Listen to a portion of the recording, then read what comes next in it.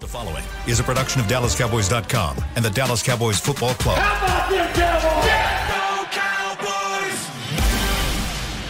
This is Talkin' Cowboys. Streaming live from the Dallas Cowboys World Headquarters at the Star in Frisco. Handoff, Elliott plowing to the goal line. Barry, sacked by Lawrence. Prescott keeps it, and he bangs it in for the touchdown. And now your hosts, Isaiah Stanback, Heckma Harrison, Rob Phillips, and Kyle Yeomans. It's another Talking Cowboys Tuesday here from the Star in Frisco in the SWBC studios. Welcome in, everybody, the first post-draft episode of your favorite Talking Cowboys crew. Rob Phillips, Isaiah Stanback, Heckma Harrison, I'm Kyle Yeomans. Glad you're with us. The draft is in the rearview mirror. The Cowboys stayed put.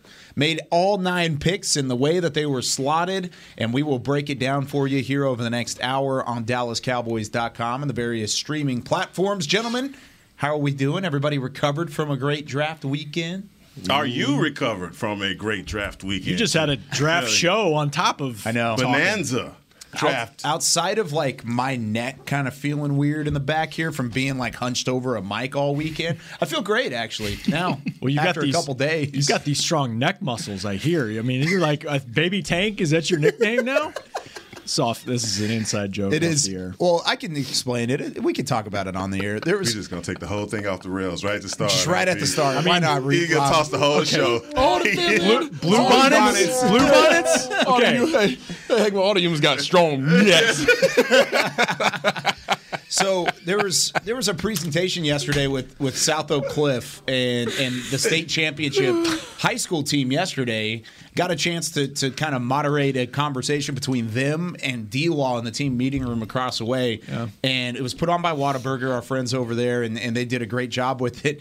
And somebody clipped a picture of just me and D-Law standing next to each other, and they're like, is it just me or is D-Law looking a little small? And I'm looking at these comments, and like half the comments are, nah, Kyle Yeomans is just getting jacked. Maybe it's just because Kyle Yeomans is hitting the weights. Hey. I can assure you that's not the case, and I can also assure you D-Law's not looking small. I can tell you both ways. The bots that you paid for don't know when to stop. The bots. Start the burner accounts. They're both just my burners. I switch over the profile every once in a while. You gotta slow the algorithm down. They don't know when to quit. Stupid dude. Oh man, but that's sidetrack. But yeah, we are going to talk some NHL draft. It's Sorry, okay, Rob. Baby Tank. Baby Tank. If that's the nickname, I'll take it. I love Tank Lawrence. You should. Isaiah, you did some draft work this weekend. How did that go? It was good, man.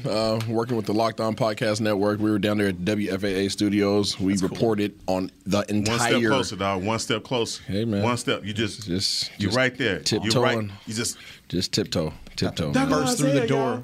It was a lot of coverage, though. It was some long days. Marathon. It is a marathon. Honestly, one of the things that helped us get through the marathon was this dude right here reading 200 scouting profiles for our draft coverage. And we were able to hit through them all. Is there any way for me to humble brag in this thing? Do it. No humble. No humble. Just brag, do it. Dude. Just do it. I did my thing, Isaiah. You darn right. I did my thing. You know what? And it was so much fun just reading Dan Bugler's book. And he does a really good job. I don't know. I'm sure all of you guys partake in it. And you got the digital version because you're a digital brother. You don't cut down trees.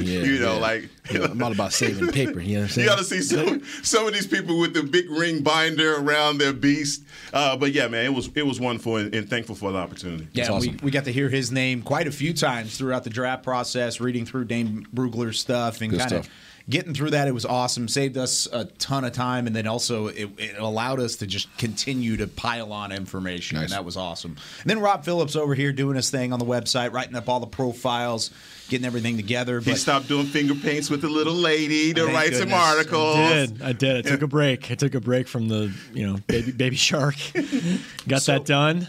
Did some podcasting, did a little TV, and we got 9 picks to talk about, man. Yeah, we do. Let's start. We're going to just go through these one by one and kind of talk about the reaction and how it led to this and how the Cowboys ended up taking these guys. And, Rob, I'll start with you on this one. What was your initial reaction of Tyler Smith and how has it evolved as the week has gone along? Because I feel like that's the biggest thing is when the pick was made on Thursday, the instant reaction to a certain extent was disappointment. It really was. I mean, plain and simple, there were a lot of people disappointed in the pick, but me being included, as we got along and as we heard the reasoning and as we heard the thought process behind the selection, my thought process has evolved too, and it has gone with it. What has yours been like over the last couple of days? I think it's the same thing. I think when you talk to people, not only in the press conferences, but off the record, just on what they thought of the pick, you get a better, clear picture of what they wanted to do. And honestly, we're doing something on the website today about what was your favorite pick?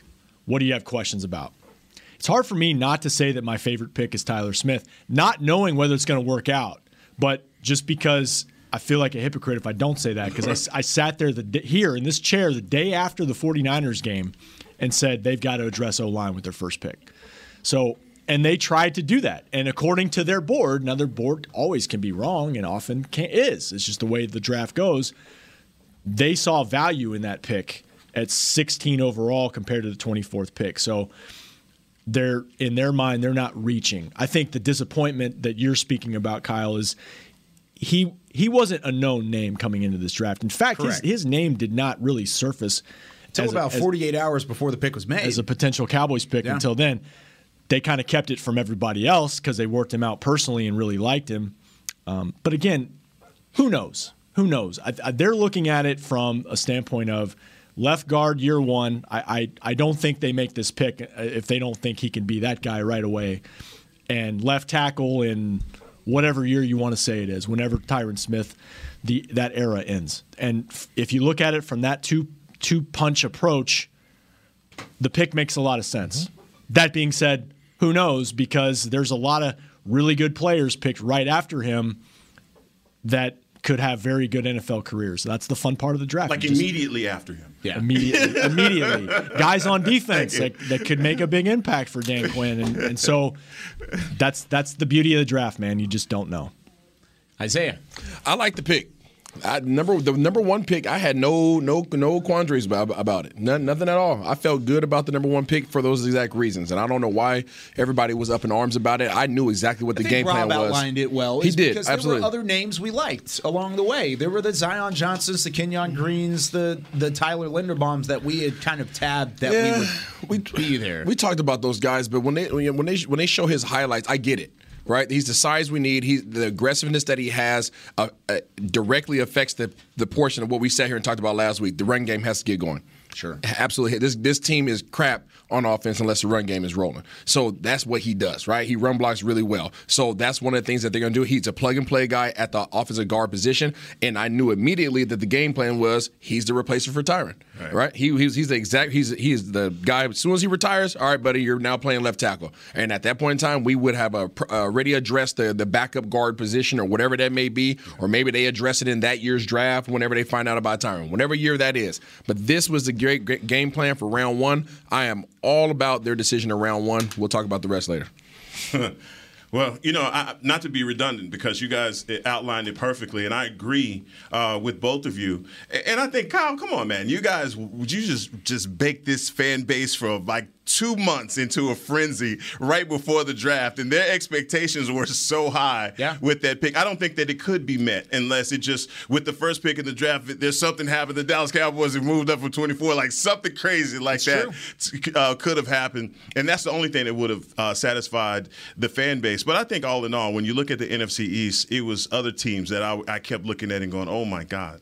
They did what? And so, I showed a lot of people a lot of love, and then they go to our rival teams. And like I told you guys in the text, I was like, "These guys are dead to me now." I loved them then. I won't even speak his name. We're going to talk about him a little bit later. But it really was. It was just one of those drafts where you were looking at around the league and asking yourself, like, come on, Tennessee, what did we do to you?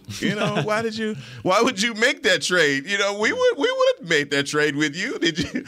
But those were the things that happened, and you've seen other teams start to get better that you question the pick. we knew all along that this team was thinking, look, we need a left guard. Oh, yeah. They couldn't have been thinking anything else. And I think as much as the fan base thinks there's a disconnect with the front office, there really isn't. They addressed all of the needs that you have. And so they checked every box, and it may not have been the guy.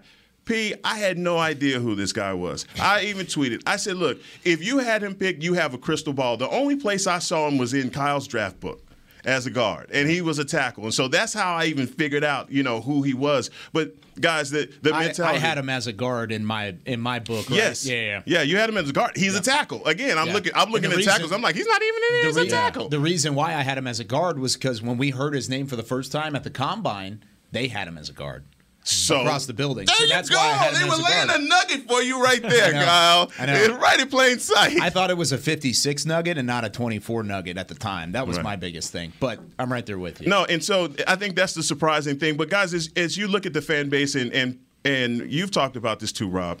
Everybody wanted to move Lael Collins to left guard. Yeah. Nobody was no one said anything about that because you'd seen him do it. And even when you talk about Tyron Smith and where he is in his career as an injured Hall of Famer, future Hall of Famer, but often injured at this point in his career, maybe that would have been the move to move him down to guard because it limits his space. Nobody can understand that perceptionally, but if you're a football player, you understand. Look, you just take that guy off an island and give him less room to work with and help on both sides. But that's the same thing that people are thinking. That's what the draft, the guys the scouts, they thought about Smith is that he could go from left tackle to left guard. Didn't they do that with Big Peters? Big Peters went in the inside, and then he went to a new team, and they tried to put him at left tackle. He was like, wait a minute, you got to up the check. Yeah. The pay. Brandon Peters, it was the Eagles. He went to the Eagles. They had him at left guard, and they were like, yeah, you know what, we'll swing you at the tackle. And he's like, different this isn't tackle money. And that's the same thing that you hear with Debo and what he's doing out in Frisco. There's a lot of that going on. And really, I just want to make sure that I do not forget this, but the draft really was weird this year, especially for the running back position. I think people are talking about quarterback. Running back position, to me, it's really mysterious how they're trying to devalue the position. Yeah. Breece Hall was one of the best running backs in the draft. Yeah. I don't care. He was one of the best guys in college, one of the best guys in high school, and for him to drop into the second round, that was really trippy, but that just tells you where the NFL is going. Yeah, running backs become a day 3 position, man. It's day 2 at least, and sometimes day 3 because a lot of backs got taken on day 3. One other thing about Tyler Smith, and Nick wrote about this yesterday on the website. He talked to Tulsa's head coach Philip Montgomery, and I heard this too, that it almost changes your perspective if you were on the fence or you don't like this pick. If he were to have transferred from Tulsa next year to a top program, which was I don't know if it was a possibility, but teams were interested in him. If he had played for a big-time program next year, coming from Tulsa, been their starting left tackle, where's he going in the draft next year? Yeah. And I think when I heard that, it kind of changed my perspective of this is a very talented young guy who turned 21 3 weeks ago. Which is awesome. And he's got a transition to make. He hasn't played guard since senior year of high school. So there's a transition here. The penalties were a problem at times. That's another thing you hear about where some of that was he's knocking the crap out of guys, and that's better than technique issues or things like that or pre-snap stuff. Yeah, but their things offense, they can teach. But their offense was a high tempo offense, right? And I think last time I checked, I think he ran 250 more plays than the next man up. Yes. Yeah. So they give you more opportunities to have more penalties. Absolutely. But nobody's looking at that. And you're on an island, right? You're on an island at the tackle position. Now you're going to be sandwiched in between 2 other 300-plus pound men. You're not going to have to worry about those things. Yeah, a lot of snaps in that regard. You're right. And just seeing him on Friday, I think Jerry made the comparison to Tyron. He's Flozell big. He is a huge offensive lineman. And when you think about, lack of experience at guard, the physical size and strength and power and nastiness, that's exactly what they want at left guard. That's what we've been talking about. They've missed, especially in certain matchups. So I'm not saying this pick is going to work, but I understand the thinking, and I understand the upside, especially when you're picking in the back half of the first round. I mean, there's no guarantees in the 20s. Sometimes there's no guarantees in the 10s or the teens. Well, and it's also the fact that fans, and at the time, it felt like they had reached on him. And I get that. I get that. Zero reach. He's not. He's not Kenyon Green. He's not the names we've been talking about. And Tyler Linderbaum gets picked right after. And that's another pick that, hey, we're going to be watching in 3 years what happens with these picks. I get it. I will say the thing with the reaching the narrative, not true, because Tennessee was on the phone. Tennessee was calling to trade up to 24. They wanted to go offensive line. Dallas said, no thank you, hung up the phone, and then immediately Tennessee said, they just took Tyler Smith, let me trade back. And they traded out of their spot at 26. So the Cowboys knew that they had their eye on Tyler Smith, at least Tennessee did. So other NFL teams were right there in terms of the value of where he was taken, what they were doing, and the way that he fell on the back half of that first round. And so the Cowboys feel really, really good about that. So with that being said, let's move on to the second round and third round. We're going to bunch these two players together because I feel like both Sam Williams, a.k.a. D. Williams, is what he wants to go by as an edge rusher in the NFL, taken at 56, followed by Jalen Tolbert at 88. And heck, I mean, there was talk that Tolbert would have been the pick at 56. How do you feel about the way that those two picks worked out for the Cowboys in day two? Man, I think your scouts are ecstatic that it works out that way, especially if you have a grade on these guys and you still end up getting both of the guys that you targeted. Yeah. No one is able to get exactly what you want, but I think when it comes to Sam Williams, he was a guy that Jerry sent Dan Quinn to go and look at. So that, to me, that's another breadcrumb that you didn't have to do much research. Nope. Dan Quinn's out here giving you a personal workout. Yeah, we have interest in you. So look, just like you talk about the rest of this draft, I think the really curious thing was so many guys getting drafted so high and not having the production to go with it. I call them Valentine's Day guys, but there's a lot of that where the production didn't meet where they were drafted. Think about when you got drafted, man, where the way that these guys, Bernie Madoff here, you would be happy to be in a situation like this. But Sam Williams, to me, the production was there from college. I think he's a guy that can come into your defensive rotation. And I'm not going to call him a one-trick pony, but if he is that one-trick pony, he does that well. Yeah. And if I say, just pin your ears back and go after people, yeah, he can do that. And the wide receiver from Alabama, what we need. South Alabama. My bad. There's a big difference. Big difference. South Alabama. Look, all this tough guy talk, you know what? We need a guy that go get the rock.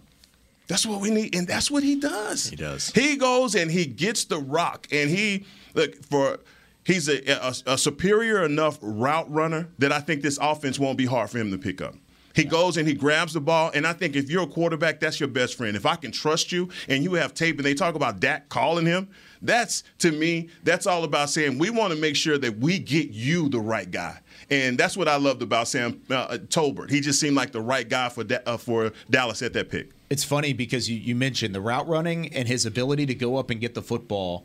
I mean, they're both great, but the biggest thing for him in terms of being a Dak receiver or a guy that could fit Dak, he creates his own separation. And that's something that a lot of times didn't necessarily work out with Amari Cooper. Amari Cooper was a great route runner. There wasn't always that big window of separation. You're hoping Jalen Tolbert could do that, much like how CeeDee Lamb and Michael Gallup have done. Yes, he can go up and get the football and he can make contested catches, but he brings separation to his game. And Isaiah, I know you've talked about that at an extensive. Dak's not going to throw it in a tight window. He's going to take care of the football. Can Jalen Tolbert help in that regard? I think he can. I think he's a shifty guy that you need. If you're going to go receiver, obviously at that point in time, he's the style of receiver that you need. You see some of these other teams like Green Bay going with the big 6'4" cats, and I don't think that's what Dallas needed. I think the Treylon Burks of the world. Yeah. I don't think they need that style of receiver. I mentioned last week how Dallas needed a shifty, Wes Welker-ish type guy. I don't think he's that, but I do think that he fits the mold in terms of being able to move the chains, and that's ultimately, based upon this draft, that's the direction they're going. They didn't really go on offensively, go with anybody really explosive in that regard. They just look for guys that are going to be sure things, sure blockers, sure catchers, move the chains. That's an interesting point. I haven't necessarily thought of it that way. I want to get your thoughts first. No, for sure. I mean, that's being Dak's best friend in terms of, Dak friendly, whatever you want to call it. To me, that's as important as any other skill you can have. And that's what made Amari so reliable. Yeah. And they've got to replace that. They got to replace the best route runner on the team and one of the best route runners in the league. he is explosive. Jalen Tolbert runs 4.4. I think averaged 18 yards a catch the last 3 years in college. Yep. So, and you're right. He's super competitive. Could have played at a bigger school too. He decided to kind of stay closer to home. And you got some late offers to Power 5 conference teams late in the recruitment process. So, yeah. And you guys mentioned Sam Williams. And there's an off the field matter there that they had to look into. He had a sexual battery charge in 2020 in July of that year, and the charge was dropped 2 months later. Went back to school, played. And the Cowboys looked into that, and they do look into those types of things. I know people get skeptical about that thing, but they do. They do extensive work on that type of stuff. They do. In terms of on the field, he's got bend, and he runs 4.4 as an edge rusher. He could plug right into the rotation, and Dan Quinn's has a plan in mind for how he can help. Because we saw it last year. That's terrifying to think about Dan Quinn and what he can do with Micah Parsons on one side, DeMarcus Lawrence on another side, and then Sam Williams kind of mixed in there in between somewhere. I guess it would be Williams and then Lawrence and then Parsons mixed in between. That's probably the more likely of the three. Don't get me started. Don't get me started. And I want to go back to something you said about this separation in Dak and this perception that Dak can't throw receivers open. What I want to say is that Amari Cooper was also a burner. He was a track guy. Yep. That was who he was, and I think a lot of people miss that when they talk about him. Dak the timing in this offense has to be cultivated in this offseason. You don't have the same mistake. You still don't have the injury element there. He can be better with his connection with his receivers. Mm-hmm. And that's what I'm seeing now through OTAs, and that's going to make the difference because he's going to have to drive the bus. Yeah. There isn't make no mistake about it. It's not a team in the NFL that doesn't need their quarterback to be the leader of their franchise. We have one. And so all these questions about his ability and what he can and can't do, he had the number one offense in the league last year. What you want to see them do is close the deal. That's it. That's all you want to see them do. And that's going to come down to availability, health. They were at the point where they were healthy. The running game let you down. The wide receivers that you had, they let you down as well. Right. And so we're looking at a team right now that feels as though we got enough. They obviously feel that way. They haven't made any moves to argue the contrary. We obviously got enough. And so if they feel like the players that we have, we lose Amari, we bring in Tolbert. Okay, let's roll. Yep. Then that means that CD got to step all the way up to the plate. This is a great segue because this draft gives us a clear picture, or at least I think it's a clearer picture of where this organization is going from a personnel standpoint. We're going to talk about that direction when we come back on the other side of the break. You're listening to Talking Cowboys on DallasCowboys.com. There's nothing as unique as our eyes, which is why Essilor pioneers ways to make lenses as unique as you. Verilux for super sharp vision, Essential Blue for protection, and Crizal for freedom from glare. 3 cutting-edge solutions in a single unique lens. So whatever your needs, insist on Essilor. Visit your local Essilor experts and find the perfect lens for you. See more, do more, Essilor. Want to use what the pros use? How about the official men's skincare brand of the Dallas Cowboys, Jack Black? Right now, you can get the Jack Black Starter, a curated collection of Cowboys locker room favorites for just $10 with free shipping. The starter includes 4 Jack Black skincare favorites, plus a full-sized intense therapy lip balm. Go to getjackblack.com/Cowboys and use the code word TEAMJB. That's getjackblack.com/Cowboys. The Jack Black Starter, $10, free shipping. At AT&T, everyone, new and existing customers, get our best deals on every smartphone. Why? Because you deserve it. For turning your living room into your office and your gym. For teaching Grandma how to video call and teaching her again. It's the button on your left, Nana. Okay, your other left. It's not complicated. Everyone deserves something new. So AT&T is giving everyone, new and existing customers, our best deals with every unlimited plan on every smartphone, even the latest ones. AT&T may temporarily slow data speeds if the network is busy. Restrictions and exceptions may apply. Hi, I'm Clint Tillison with... And I'm Jay Novacek, and we're both with... United Ag and Turf. the official tractor provider of the Dallas Cowboys. So, if you need a tractor to bale some hay, a mower to cut some grass, or a gator to get some chores done, get a John Deere at United Ag and Turf. And then, let's get to work. Hey, Jay, that's my line. Well, not today. Get to work with a John Deere tractor package that's just right for you and your budget. Visit UnitedAgAndTurf.com. Back to Talking Cowboys.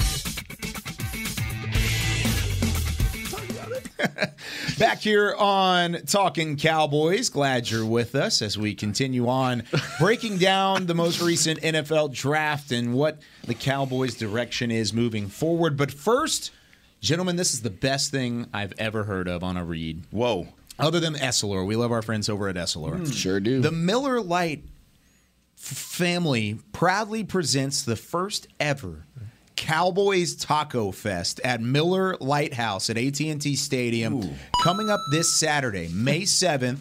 You could celebrate Cinco de Mayo with world-class tacos, drinks, live music, and more. Take advantage of early bird pricing with tickets as low as $15. Visit SeatGeek.com, the official ticketing provider of AT&T Stadium. There's a Cowboys Taco Fest. Taco Saturday!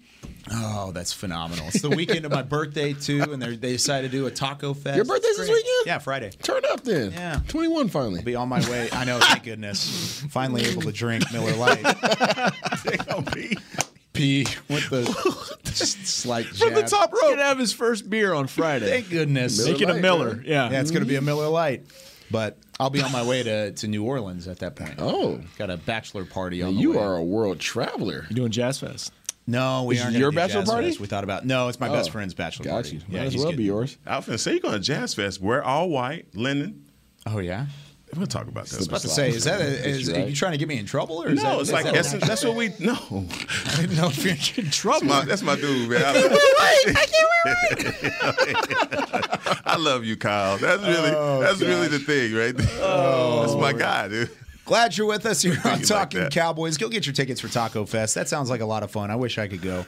But happy early birthday. Thank you. Yes. Happy birthday, man. Let's talk about the direction of this team because Isaiah made a fantastic point in the opening segment, and a lot of the talk, a lot of the murmurs around this draft class is that they went for toughness, size, traits, whatever you want to call it.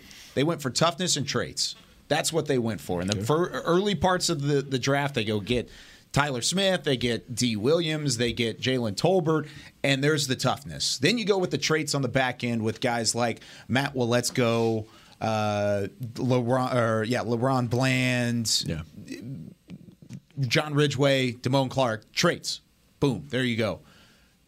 You were talking about the way that they want to move the football down the field on offense. Is that where the toughness comes in, is moving the chains, more ground and pound, not letting anyone bully you and instead becoming the bully? Because we talked about that tenacity being non-existent in the playoff run, or at least the short playoff run that it was. Is this their way to try and rectify that? I don't know about them rectifying the bully side of it. I think they want to be more consistent. And I think that's the direction that they're going with this draft. I mean, with their offseason that they've had. You pick up James Washington, what is he? He's a consistent receiver. He's a guy that's going to catch the ball and get the first down. You're not expecting him to go run past the world. You look at that, Tolbert. Tolbert's the same type of guy. He's aggressive. He's going to get in there. He's not afraid to run block. Well, guess what? You need to get the ground game going. Yeah. Why do you pick up Tyler Smith? Well, you need to get the ground game going, and you needed to shore things up at the left guard position. Sam Williams, I think you could have picked up anybody on defense, honestly. But mostly talking offense. Because defense, I agree with you. That was all traits all the way through. Yeah. But for you talk about Ferguson, Ferguson, I think he's not an explosive tight end. He's a big guy that wants to block. He can block. He wants to block. What do we talk about all season so far? They need to find some help for Schultz. Schultzenegger's not a blocker. He's a consistent catcher. He's not going to run by you either. He's just going to catch the ball and get a first down. Cool. It's like a pinnacle of consistency. That's what this draft seemingly is. It's not. I think fans are disappointed probably because there's no big highlight. There's just just black markers there. There's nothing bright and fancy and sparkly. It's just consistent. And I think that's what they're looking for. All right, man. That's. I love what you're saying because you're saying we need a dude. Yep. Give me a dude that I know I can trust to be the player that we've seen him be on tape. Everybody that you're showing me, you're projecting it. You're basing it off of the potential of the player. And nobody wants to hear that. We want to know that you could come in and you can get the job done. And that's why the draft is so interesting. Yeah. No one knows. This guy Smith can come in and be everything that you need at left guard. Sure. Sam Williams is not going to be the guy that you put everything on him to be successful at edge. You have those guys already. You have a Dante Fowler. People don't want to hear that. But Dan, if you trust Dan Quinn, then you trust the decisions that he even made during this draft. I think the defense is going to be 10 times better under 2 years of Dan Quinn. And I trust that. Offensively, we just need to get this running game going. Yes. There's no other way to particularly put this together than to say, look, this offense has to run better, especially in the latter half. We've been cursed by the curse of December. Now it's just the last 8 games of the season that we have to get and find that rhythm. We were the healthiest team in the NFC and still found a way to get bounced out of the first round. So with the players that you have, the roster that you're putting together, the front office is saying to me, I trust what I have. And I'm willing to go to war based off of the schedule that we have. And, guys, we play some teams this year. Yeah. And so the team that you're going to war with is based off of Jalen Tolbert and company. All right, and you need CeeDee Lamb to be the ultimate best part of himself. Yeah, for sure. I think if you're a fan and you're skeptical of this draft and if you're just cynical about just everything they do. Why is it every time you say that word, I immediately think of David Hellman? I don't know why.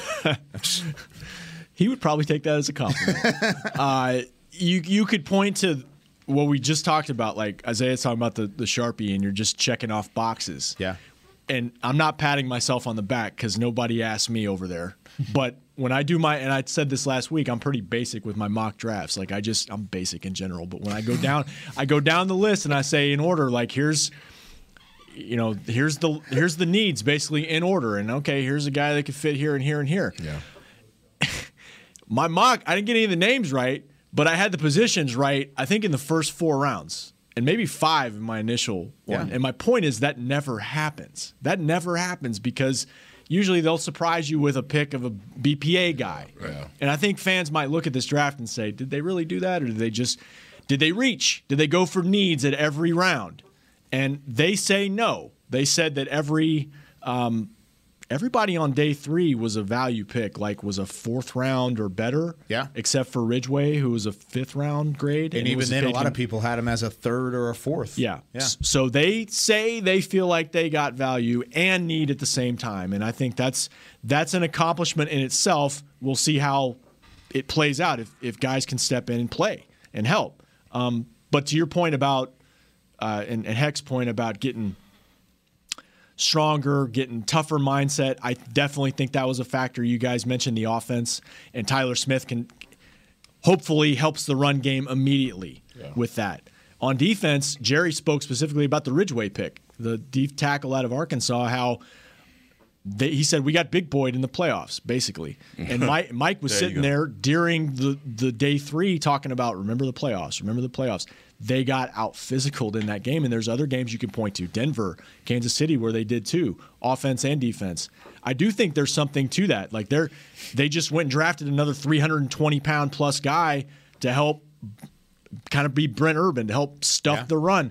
They're trying to get stronger and tougher inside on both lines, and we'll see if it works out. And that's what I felt about the Ridgeway pick. I felt like that was the answer to Brent Urban, because when he went out, I believe it was a tricep injury that took him out.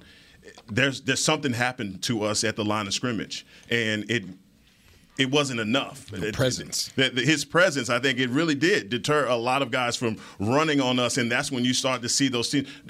Denver was pretty much one of the first teams that I saw have that kind of success. Like, we can't stop them right now on the run. And in the playoffs, it just felt as though we can't stop them. You need that. And you get a young, big body like Ridgeway that had a 3rd-round grade on him, there's no way you can't be excited about that. I really like Ridgeway, so I don't mean this in a bad way, because I do. I think in terms of the value picks that they had in the draft, they grabbed a good guy there on the backside of it. And he's an Arkansas boy.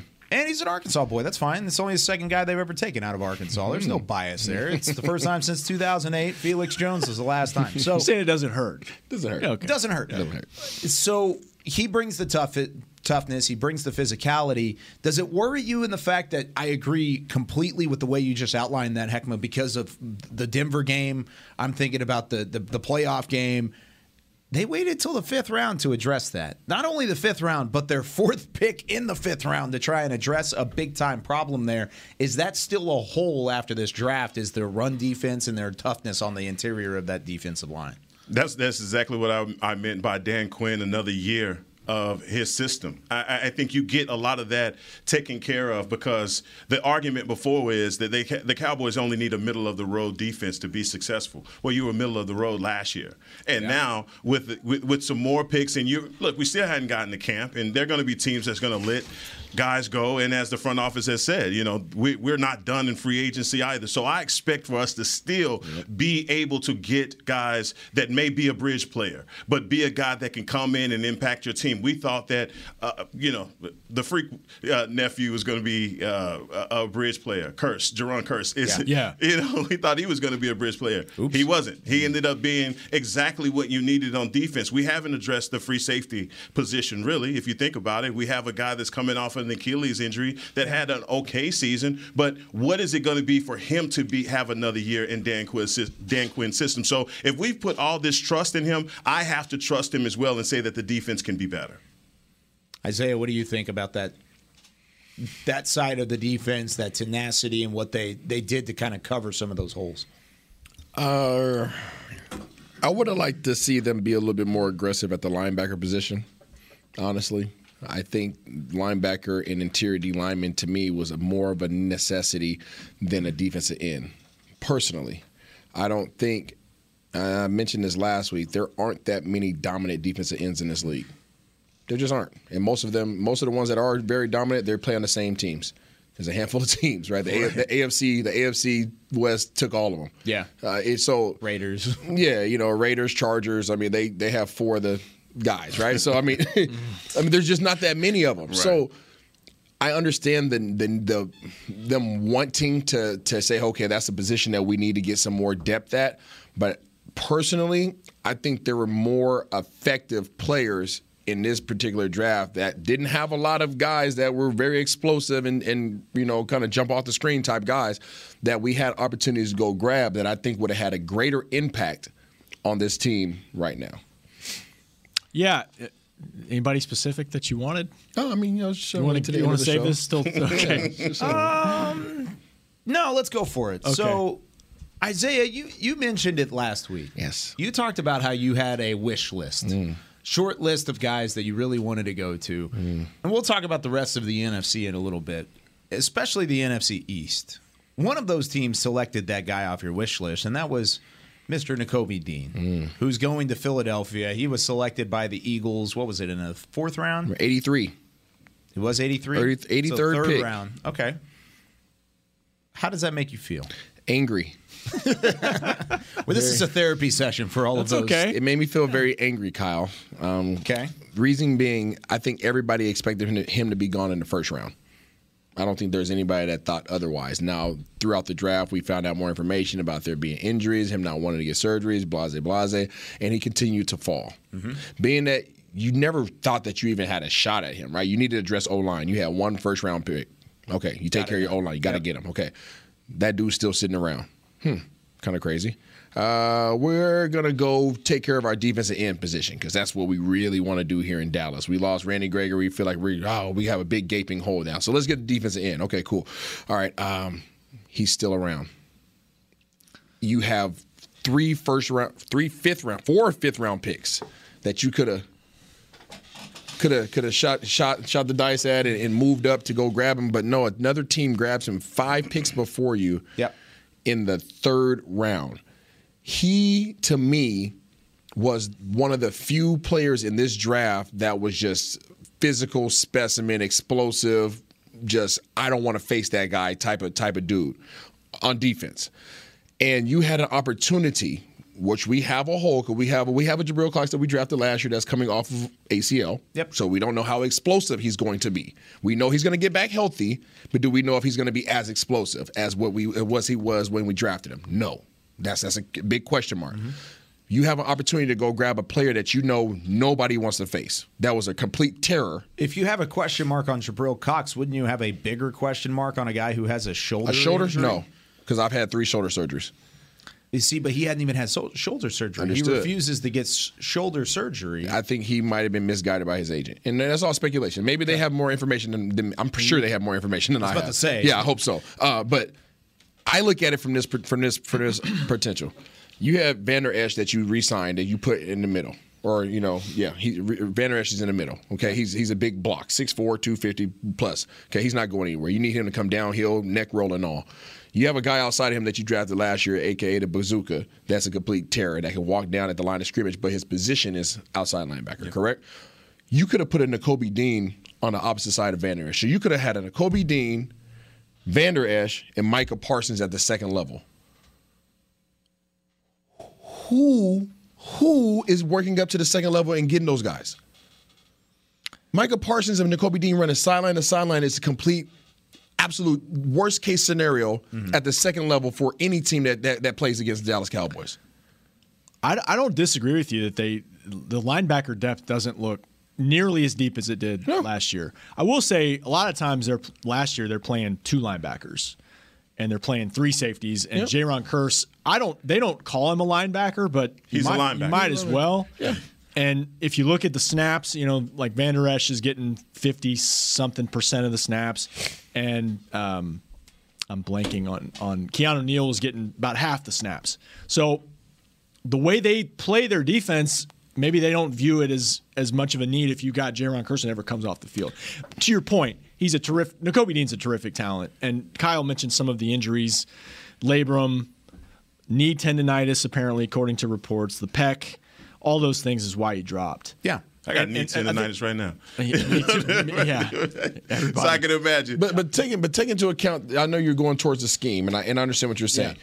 How often did we do exactly what you wanted us to do last year, which was put Micah Parsons at the defensive end position? Well, yeah, you move him around. And all of a sudden you don't have Micah Parsons at a second level. But had you had a Nakobe Dean, you could put Micah Parsons at the defensive end position and bring Nakobe Dean in at this linebacker, and now you have Vander Esch and Nakobe Dean at the second level. This is literally preaching to the choir because I was willing to take Nakobe Dean with the first pick. Yeah, Heck was on your side. No, so my problem with once he started to fall, and I didn't even hear about the injury issues until after the first round draft. Seriously, nobody knew. And that shocked me that he fell past the first round. The first round, and then when the second round happened, I'm like, whoa, something's up. Yeah, absolutely. Something just happened, and then you start to hear the murmurs. I believe that the Cowboys obviously had to have done their research just like all the other teams did their research because not only do you have a physical presence that you're talking about, the kid is smart. Yeah. And you need, especially in a Dan Quinn's defense, you need a smart player like a Nakobe Dean. Let's not even talk about Nakobe Dean. Let's talk about the Bobby Wagners that we don't sign. Mm-hmm. The other guys that we had an opportunity to sign because we basically deemed that position as a need. Obviously, they know something about the way that they're going to use that position that we don't know because they're not signing linebackers. They didn't go through. And the linebacker that they got is a guy that's going to actually be a project for next year because he's hurt. The back future. Well, that's a great – I was just going to say the dart that they threw was Damone Clark in the 5th round, who might have been, Kyle, I don't know, 3rd-round pick if he was healthy. I had him as a top 60 player. So top 60 player. I had a 2nd-round grade on the guy. Late 2nd-round grade. And I'm not going to say that's not a calculated risk either because, spinal fusion, that's no joke to come back from and play that position.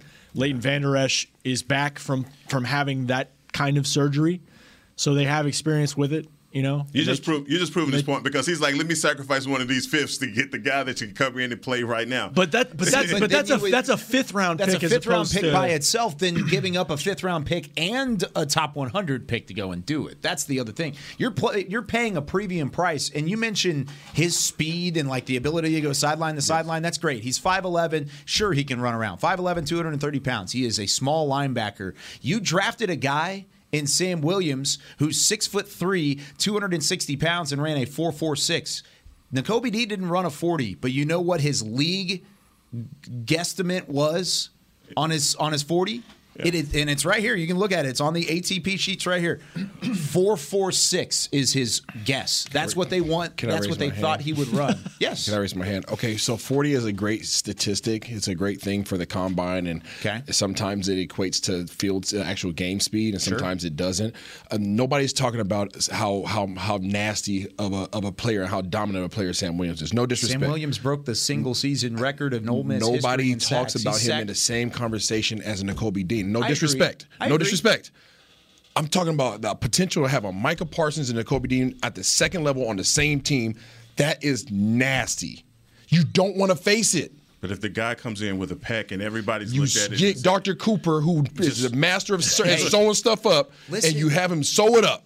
And you don't think Dr. Cooper was a part of this process. I understand, and I get it, Kyle. And I'm sure there's a reason why they looked at it and said, "Nah, Kyle, man." Hey, I understand. There's a reason why they didn't make the decision. I get it. I'm just talking about the potential. No, you're not wrong. I'm talking about the potential. Just like Philadelphia thought about the potential. I just think they looked at they couldn't pass on it. I just think they couldn't pass on it. It's too good to be true. They didn't pass on it. Dallas is taking the safe route this draft. That's what they did. Understand it, America? America's team. They told you they were going to do that. They did. They didn't take anything that was sparkly, even if it falls in your lap. Damone Clark and last year things fell in your lap. Last year, things fell in your lap. The year before that, things fell in your lap, and you took it. And some of that, and it worked out for you. Some of that has to do with where you're picking too. But it worked out for you. Everything to do with CeeDee Lamb fell in your lap. Yeah. Give me that. Micah Parsons fell in your lap. Give me that. Nakobe Dean fell in your lap. Get away from me. I don't fault them from a pure football perspective. Taking an edge rusher, though, in the top 2 rounds, because I said this last week. Like, if you want to get a guy, and you don't, I don't know how I forget kind of how you feel about life after Randy Gregory, what that position looks like. But if you want to try to upgrade there, you can't wait till day 3. I understand, but you guys know how I feel about the position. Randy Gregory's not in the conversation of the greats in this league. No, but he was. He's not. He's not. But he's an impact player. He's a person that I'm worried about. Games. He's a guy that I'm worried about maybe twice a game. That's not disrespect him. That's just what it is. There's maybe 2 plays a game that he just totally wrecks it for you. You're just like, crap, 58 more. Then that tells you how the organization viewed Randy Gregory's absence. Yeah. With them going into the second round and getting an edge rusher. They were solid on Sam Williams. And who knows, if they had signed Randy, would they have signed? Nope. Okay? Would that option be more of more flexibility to get a guy like Nakobe Dean? I think all of those things kind of played into the equation, and that's why they didn't take him. I just understand Dan Quinn's system. Obviously, you guys know I've understood it for a long time. Yeah. And I understand what the addition, they'll be fine. Their defense will be fine. But the threat of those guys and that speed and that tenacity, what that could have been in a Dan Quinn system would have been an absolute terror. Because other teams in our division that we're about to talk about, they just leveled up and they said, we're going to be a terror. Let's talk about it on the other side of the break. What did the NFC East teams do that upgraded their ball club, and how did the Cowboys match up? When we come back with more Talking Cowboys. New Dr. Pepper Zero Sugar. You deserve it. I do deserve that. You deserve decadent flavor without sugar, and a day at the beach without sand getting everywhere, and a relaxing bath that your children don't interrupt. I deserve all that? It's really just a visual metaphor for Dr. Pepper Zero Sugar. Everything you want, nothing you don't. A visual metaphor on the radio. I do deserve that. Dr. Pepper Zero Sugar. The zero you deserve is finally here. At AT&T, everyone, new and existing customers, get our best deals on every smartphone. Why? Because you deserve it. For turning your living room into your office and your gym. For teaching grandma how to video call. And teaching her again. It's the button on your left, Nana. Okay, your other left. It's not complicated. Everyone deserves something new. So AT&T is giving everyone, new and existing customers, our best deals with every unlimited plan on every smartphone, even the latest ones. AT&T may temporarily slow data speeds if the network is busy. Restrictions and exceptions may apply. The Cowboys way, where 16 Hall of Famers and 5 championships shows us what success looks like. Where turkey is always the second best part of Thanksgiving Day. Where we are all defined by one single thing, the star. Where we as fans know it's our job to keep the tradition going. Bank of America is proud to be the official bank of the Dallas Cowboys and to support the quest of living life the Cowboys way. Copyright 2020, Bank of America Corporation. Before there was a draft, you could size up a cowboy by 3 simple factors: the crease in his hat, the bend of his brim, and his unbending attitude. A man's Stetson didn't just protect him from what life threw at him, it projected a rugged, unstoppable spirit. Stetson hats are still American-made with pride right here in Texas. They're still the unofficial crown of all self-respecting cowboys, and Stetson is proud to be on the field with America's team. Find a retailer nearest you at stetson.com/cowboys. Back to Talking Cowboys. Whether you're watching from home or you're cheering in the stands with Essilor lenses, you'll see every exciting play. Book an appointment at your local Essilor experts and see what Essilor can do for you. See more, do more. Essilor on Talking Cowboys. Ooh, that was nice, Beamer. The combined 1-2 punch of Heckma Harrison and Isaiah Stanback on the Essilor read. I'm used to him doing. I didn't get none of that this time. He got the thing. He's in a way. He's in a way right now. It's okay. He came in today. I like it. I don't have to be the one. He's jacked up on creatine. Butazate. Rolling. I'm telling you, man. He's Creatine swole. rolling. Boy, it's swole. I told you he's got on the one of those Halloween outfits, with the muscles in the shirt, the pads in the shirt. How many protein bars you have for breakfast this morning with your nails? None yet. With your nails? Just straight nails. Jacked. He's worked out 4 times already today. Yeah, right. At least. I need to work out. Yeah. No, we need to work out. The rest of us need to work out. Come get on my weight plan so you can get compared to DeMarcus Lawrence. He does. He comes here and says, I hadn't worked out in a long time. No, it's just like get out of here, muscles popping through the shirt. Hey, one quick news item before we go. Okay. Breaking news. Cowboys agreed to terms with, and everybody's probably seen it by now, 20 rookie free agents. Yeah, undrafted free agents. Yeah, undrafted guys, and will not be official, won't sign until next week after they guys undergo physicals and all that stuff. And the mini camp is next weekend. So 13th through the 15th, right? 13th through the 15th. Yeah, I think that's right. Yep. And so once to sign this group of guys, they're going to have to make, I think, 2 roster moves. Probably next week. Okay. Ouch. By next week. Good to know. Yeah. Good to know. So we'll keep an eye on that. I think next week we're going to outline some of the undrafted free agents, talk about rookie minicamp. We're going to get more in detail next week about the back half of these picks, but we wanted to kind of outline the first 2 rounds or first 3 rounds and what direction this Cowboys team is heading in. But what about the direction of the division as well? Dun, dun, dun. Let's start with the New York Giants. Kayvon Thibodeau with the 5th pick. Just a massive player, my top player in the draft. They get him a number 5 edge rusher out of Oregon. At number 7, they turn around and they draft their favorite offensive tackle, my OT3, Evan Neal, out of Alabama. Goodness. So they upgrade both of their edges, offensive line edge and their defensive line edge.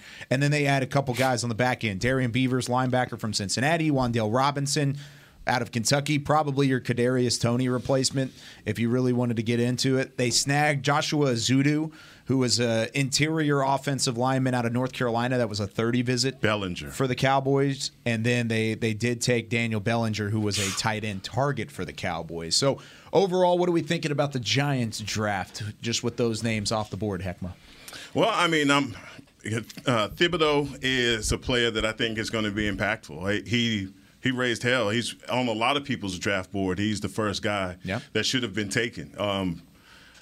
Superior athlete. He's quick. You talk about bend. He has all of the intangibles. Will he work in that system with the new coaching staff? It's yet to be seen. But I do feel like he's a player that we're going to have to deal with, man. And a lot of these guys and a lot of these different for a lot of the NFC East teams, I don't want to have to deal with, but here we are. You know, the tight end was the position was where I felt like they got tremendously better. The kid out of San Diego State is a dog. Bellinger. He really is. And he is everything that the kid that they had there before from Ole Miss wasn't, you know. Mm-hmm. And he's big, he can block, he can pass catcher, all of those things. So that's one of the picks that I've really paid more attention to, but I like him as an edge. And Neal is such a big kid. I just remember looking at my television on Saturdays going, what is his mom's grocery bill like?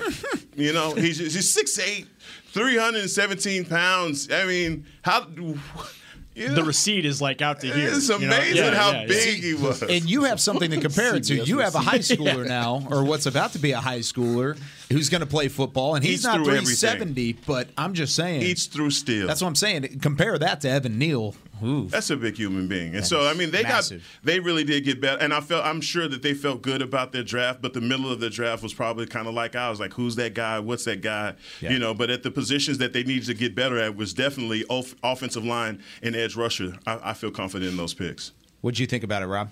Yeah, I totally agree. And I thought about when Isaiah was with the Giants, like when they've been really good, they've had great edge guys in the trenches, both sides, especially on the defensive side to get to the quarterback. So that's, it's important the Cowboys hit on the picks that they made. Yeah. And for Evan Neal, you're trying to evaluate your quarterback position in New York and one more year for Daniel Jones to get it done, and then they'll see what they do from there. But that's been a problem for them for years, is their offensive line protection. So I think that was a really solid pick for them. Welcome to the league, Tyler Smith, because you've not only got Kayvon Thibodeau as a guy maybe in the future if you swing out the tackle that you're going to have to face twice a year, but you've also got Fedarian Mathis, the interior defensive lineman that went to Washington twice a year while you're at guard. And then on the other side, by the way, Jordan Davis goes to Philadelphia. First-round pick. Philadelphia not only making one first-round pick, but they traded another one for A.J. Brown. So I can already see the face. It was in our text group that night. There was a lot of frustration from all of us. I think we all love Jordan Davis as a draft prospect. He's dead to you. You can't just mention him by himself anymore. Right. You can't. Understand that he just got drafted. He's no longer can be just a solo. He can't be an individual. He is now attached to Fletcher Cox. He's the understudy. He is the next man up, but also side by side. Side by side. Different gaps. Yeah. But they're going to be side by side. Yeah. If Jordan Davis and Fletcher Cox are walking down the sidewalk, you cross the street. Absolutely. Absolutely. That's what happens. You get out of the way. Yeah. This is a mass of humanity. I sat down with an all-pro offensive lineman yesterday evening who used to play for the Dallas Cowboys, and I asked him, what is the game plan? What's the game plan? If you were playing today, what would be your game plan going against Jordan Davis and Fletcher Cox? Did he say pray? He looked away. He looked away? No. He couldn't even look you in the eye. He looked out the window. He's no punk now. He had about five Pro Bowls or something like that. Came back, and was like, yeah, I mean, you could try to do this or you could try to do that. But I'm like, yeah, that's an attempt. This is a Pro Bowler, multi-Pro Bowler, telling me that there's no good game plan against 700 pounds of grown man that's angry and that's athletic and fast and strong. Yeah. Oh, by the way, sorry, I know we just finished talking about Nakobe Dean. He's behind them. Oh, no. So much for what people have said about Nakobe Dean. He, what kind of linebacker is he going to be without Jordan Davis in front of him? Man, what my answer is, I guess we'll never know. In the words of Kanye West, we'll never know what it means. I mean, these guys are, and imagine how he can run and what Jordan Davis is going to need for him. That linebacking group, it really takes a lot of the pressure off of you when you have guys like that are gobbling up blocks. And that's why Ridgeway is so important, and that's why you want Bohanna to turn the curve, to be that kind of guy up front, because you need those kinds of space eaters. That's what Boo Philly has always had on us, man. They've always had us. How dangerous, and I don't want to talk about Hall of Famers because everybody wants to make a clear comparison. I just want everybody to think about the freedom that Ray Lewis had as a player. Why did he have that freedom? Because he had Tony Siragusa in front of him. Yep. When he didn't have Tony Siragusa in front of him, he made sure he had a Sam Adams in front of him. Yep. When he didn't have a Sam Adams in front of him, he made sure they got some young dude because they went without that for a minute, and he started getting beat up for a little bit. Yeah. And he was like, screw this, I need a big boy in front of me. Oh, okay, we'll draft Haloti Ngata. Yeah. It works. It really is a formula that works. You think in the draft room the Cowboys saw that pick and were like, oh, Tyler, it doesn't matter. Tyler Smith, he's got to be the pick. Huh? No, Baltimore. Baltimore was the next pick, right? No, I'm talking about Dallas was like, all right, Smith, get in. I mean, you got to counter that with Tyler Smith, who's 300+ pounds. Yeah, 6'4", 325, and then you feel pretty good about Tyron feel pretty good about Terrence Steele size-wise. You feel pretty good about Zach Martin and probably Tyler Smith at your left guard spot. I'm sorry, Tyler Biadasz. I'm sorry. You have one of these guys on each side of your eyeball. Each eyeball you have doesn't matter. A Fletcher Cox and a Jordan Davis. Yeah, because if I'm Jordan Davis, I'm the defensive coordinator. I say line up right over Tyler Biadasz. I'm talking about nose to nose. I want to know what he had for lunch. I want you to report back to me. That's how close I want you to him. It was a salad. Yeah, and he's going to know because he's going to be all up in his business. It's going to be tough. I mean, you got a lot to deal with up front, and I think that's what, like you said, that's why at 24 they say, you know what? Get the big fella. Turn this pick in quickly. Get the big fella. Get it done. 6'4", 325. We need all of that. Not to mention A.J. Brown. Yeah. Is part of their draft class, sort of. You're a jerk. You're a jerk, Russ. Come on. We're talking Eagles here. We're talking Eagles. You are a jerk. They got better, man. They got better. That's why I said, what did we do to Tennessee for them to trade him? And then to almost try to trade up and take the guy that we wanted at 24 because they were on the phone. Philadelphia watched the Rams last year. Pure and simple. They're tired of it. They're tired of the conversation that we've been having. Let's plan for the future. Let's set our future up. Screw the future. Yeah. Screw the future. The future's now. They didn't even really do that, though. They had a ton of draft capital, and they've got 2 first-round picks next year. Absolutely, they did. But in a sense, they said screw the future because they said you guys don't want to pay him $25 million a year? We'll do it. We'll do it. You know why? Happen, yeah. Absolutely. They're going to give Jalen Hurts every opportunity to succeed. And if it doesn't work out, we have like every you said, you got more darts in the first round maybe to go get a quarterback. You got C.J. Stroud on the way. You got Bryce Young on the way. You got guys at quarterback next year that'll be much heftier. Don't be surprised if they make a move. They're going to make another move. Yeah, they're going to make another move. Yeah, because look at the ammo that you have. You have a ready-made team. And how much longer is Fletcher Cox going to pay? Yeah, he's probably done after this. They're probably going to trade Jalen Reagor. Shooting your shot. I guarantee you, to Ekman's point, they are going to make another move that makes the freaking da-na-na. They're going for it. They're going for it. This was the start of it. It's because they see that the division's in reach and the Cowboys are the hunted now. Mm-hmm. They are the hunted. And we're going to talk about the rest of that offseason. OTAs, a couple months away. And then we've got rookie mini camp next week. We didn't talk about the Manders. Yeah. Oh, I mentioned Fedarius Mathis. Okay. The Manders. Yeah, that's what I'm going to call them, the Manders. They went and got Jahan Dotson as a wide receiver. Pretty good pick there, first round. Going to add some firepower to Terry McLaurin in that wide receiving core. But Sam Howell in the late rounds, Brian Robinson Jr., they went almost all skill to a certain extent. They added to that D-line with Mathis. That was the thing. That was the big one. That was a big thing. Yeah. They love Alabama guys. Yes, they do. But really, I think the Cowboys, the Giants, the Eagles all had decent drafts.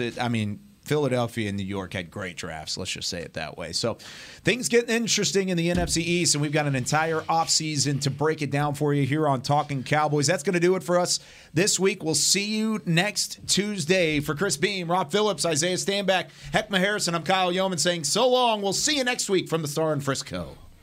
This has been a production of DallasCowboys.com and the Dallas Cowboys Football Club. How about this, Cowboys? Yeah!